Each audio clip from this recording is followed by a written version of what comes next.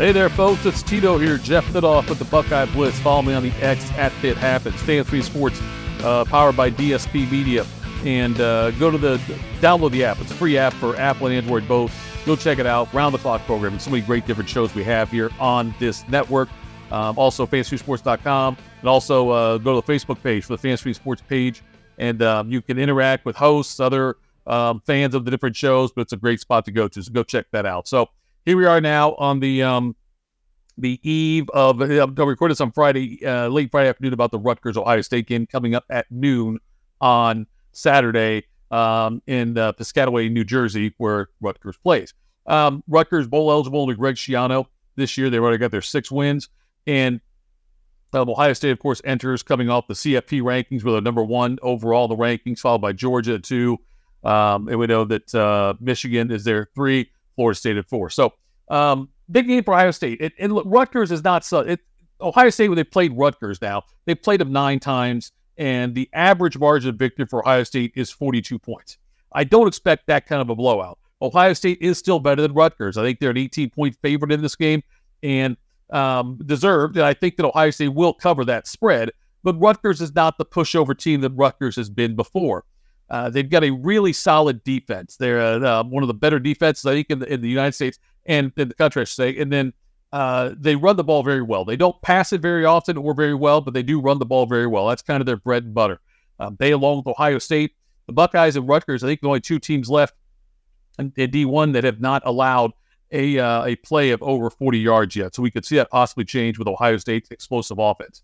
But the Rutgers offense, their whole game plan is going to be, now, Schiano being there, they will try some trick plays. You'll see some things here and there that you weren't expecting, but the fact that Ohio State expected, hopefully they can minimize that and maybe still walk out of there without allowing a play of over 40 yards on the season. Rutgers, all they're going to try to do is run the ball. They're going to try to run the ball, and with these new clock rules in place, we saw it hurt Ohio State when they played Indiana, where the Buckeyes had fewer possessions because Indiana was able to not only have a couple of longer drives, but also because of the new clock rules, which limited Ohio State's possessions as opposed to the previous year and other games last year when they played. So that's the game plan Rutgers will try to employ, is run the ball successfully, keep the ball for long stretches of time, and give Ohio State fewer chances on the offensive side of the ball. That's their whole game plan going into this game, outside of a couple of trick plays. And it's interesting to see how Ohio State's flipping it around, Ohio State's offensive line handles Rutgers' defensive line. Rutgers' defensive line is very strong, and they're going to try to pressure on McCord, try to stop this Ohio State run game. Speaking of the run game, we got news that Mayan Williams is out for the season now for Ohio State. Had what they called a knee procedure. He's a redshirt junior, so he has another year if he wants it. We'll see what happens with that. That's a big blow, though, Mayan Williams being out because of the running game. They last year we had all these different injuries pile up. Travion Henderson looked good last week and rushed for 162 yards against Wisconsin, had his moments there. But now they have to rely on Chip Trayanum and also Dallin Hayden. I think the red shirt, the thought of him redshirting is out the window now. I think you just go ahead and play him and let it go and see, because they're going to need that running back depth. They've got Rutgers, Michigan State, Minnesota before the game against Michigan. So they're going to have to run the ball well. That's going to be the key for Ohio State in this game, is can they establish the run? Kyle McCord, quarterback, also has to limit his turnovers. Look, the Wisconsin game, I know McCord wasn't great. I'll freely admit that.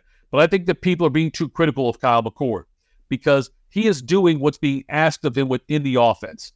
And the things that piss me off are if he has like a bubble screen or something. Early in the game, it seemed to happen often. And he throws it, it's short of the intended target. Those kinds of things bother me. But I do believe, though, that McCord has been what Ohio State has needed. This is a different team than you've seen at Ohio State's last few years. When you had guys like, Stroud and Fields and, you had Haskins. You had guys like that back there that were throwing the ball. And Ohio State would put up huge numbers and would just hope the defense was able to not allow as many points as Ohio State scored. And the defenses were not elite. They weren't great. And this year, it's a flip of that switch where the defense now is what's going to carry this team throughout the rest of the season into the CFP. They're going to have to count on the defense. So McCord will have, He'll take a couple of chances up top. You got Marvin Harrison Jr. Buka's back, which is a huge deal. They've got plenty of Cade Stover. Should get involved. Didn't catch a pass last week against Wisconsin, but I liken the Stover thing, the McCord thing, to a lot like what you saw if you watched Thursday Night Football between Pittsburgh and Tennessee with Kenny Pickett for the Steelers. That they asked him to play. They asked Kenny Pickett to play in a certain range, in a certain box, and help the defense and count on the defense to be the difference in the game. Same thing Ohio State really does it quite a bit. Now they have the big play opportunities with Harrison and Buka, obviously Henderson, Chip Trayan's been great. They have big Stover. They have big play opportunities within that offense. But look, McCord does what's asked of him, and mistakes are killer. We can't have turnovers, can't have mistakes. But if McCord plays within himself, within the game plan, this is going to be just fine coming up on Saturday. So Buckeyes and Rutgers Saturday. I think it's going to be like a 43-10 kind of game, 43-9. But I don't think Rutgers gets into double digits. Ohio State is still not allowing anybody to score many points this season. They're doing a great job of that with that defense. It's been fantastic with Jim Knowles there and what he's been able to accomplish. So that's the way I see the game playing out. I think it's still a big win for Ohio State as long as Kyle McCord limits mistakes to probably 0, I guess, and they can establish that running game. I think Ohio State will be just fine. All this other stuff coming out of the Big Ten with the cheese scandal in Michigan. And earlier this week, the Big Ten coaches got together for a weekly meeting they have with Big Ten Commissioner Tony Petitti. It's a kind of video call they do every week. And all coaches were on there, and they go through the normal business they normally do, whatever they talk about. And at that point, Jim Harbaugh excused himself from the rest of the meeting because so they could talk about what's going on at Michigan. You've got the Connor Stallions, the scene on the sidelines at Central Michigan, scouting Michigan State earlier this year. It was a Friday night game, and it looked like, so he's dressed in Central Michigan gear on the sidelines. Connor Stallions, the assistant at Michigan, one of the assistant coaches at Michigan, lower level assistant nonetheless, so was scouting Michigan State there. He had on dark sunglasses for a Friday night game, and when you could see when he looked around, somebody was standing behind, a blue light would come on, which indicates there those kind of sunglasses that can record things. And so he was doing that. The clipboard he had a blank sheet of paper, and he left. At one point in time, there was a play where Central Michigan was scored, and they came running over to celebrate on the sideline, and it was right by where he was at, and you could see him kind of turn his head to try to avoid being seen there. And the head coach, Jim McElvain for Central Michigan, he had no idea who it was that was there, but BS answer for that. And there's video of Stallions leaving the stadium 10 minutes before the game ends. Like, there's still 10 minutes left in the game. Central Michigan's involved in a 17-7 game.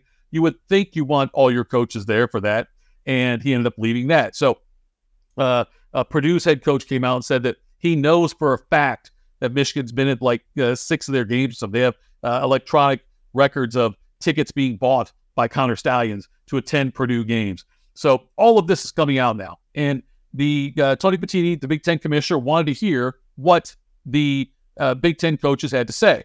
And according to numerous sources, they were pretty pissed off about this. They think they want Petitti to do something harsh, do it quickly.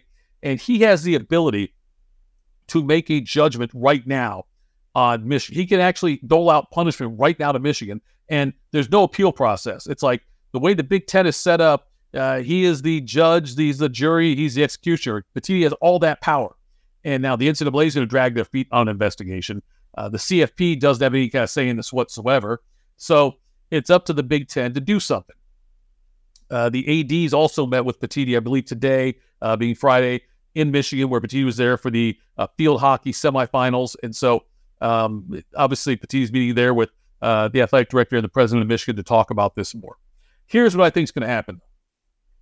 I think if Michigan had 2 or 3 losses right now, and they were no way eligible for they weren't going to make the CFP, they could still make the conference championship game. I think Petitti would have ruled right now they're ineligible, punished Harbaugh, done all these things.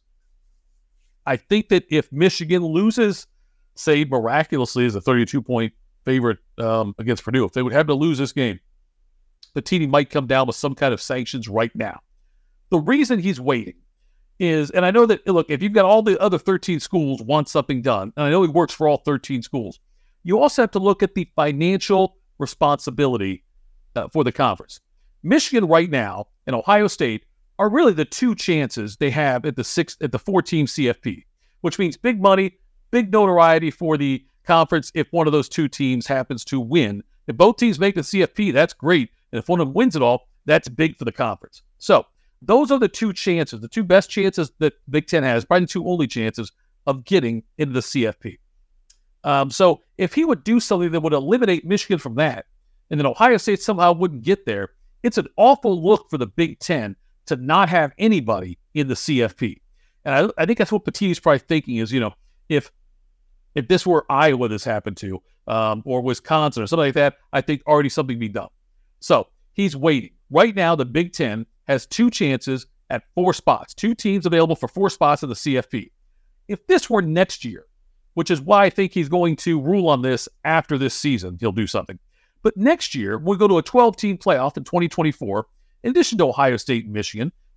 When the season starts, you've got in the 12-team, Penn State's alive, Wisconsin's alive, USC, UCLA, Washington, Oregon. So many more chances to make it into the CFP.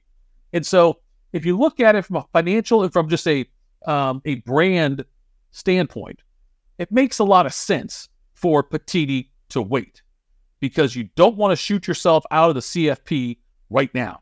And I think Petitti can drag his feet. No matter what the coaches want to say, what the ADs are saying to Petitti, I think they're waiting to see what happens. I think that he wants to make sure that the Big Ten has the best opportunity to put at least 1 and hopefully 2 teams in the CFP.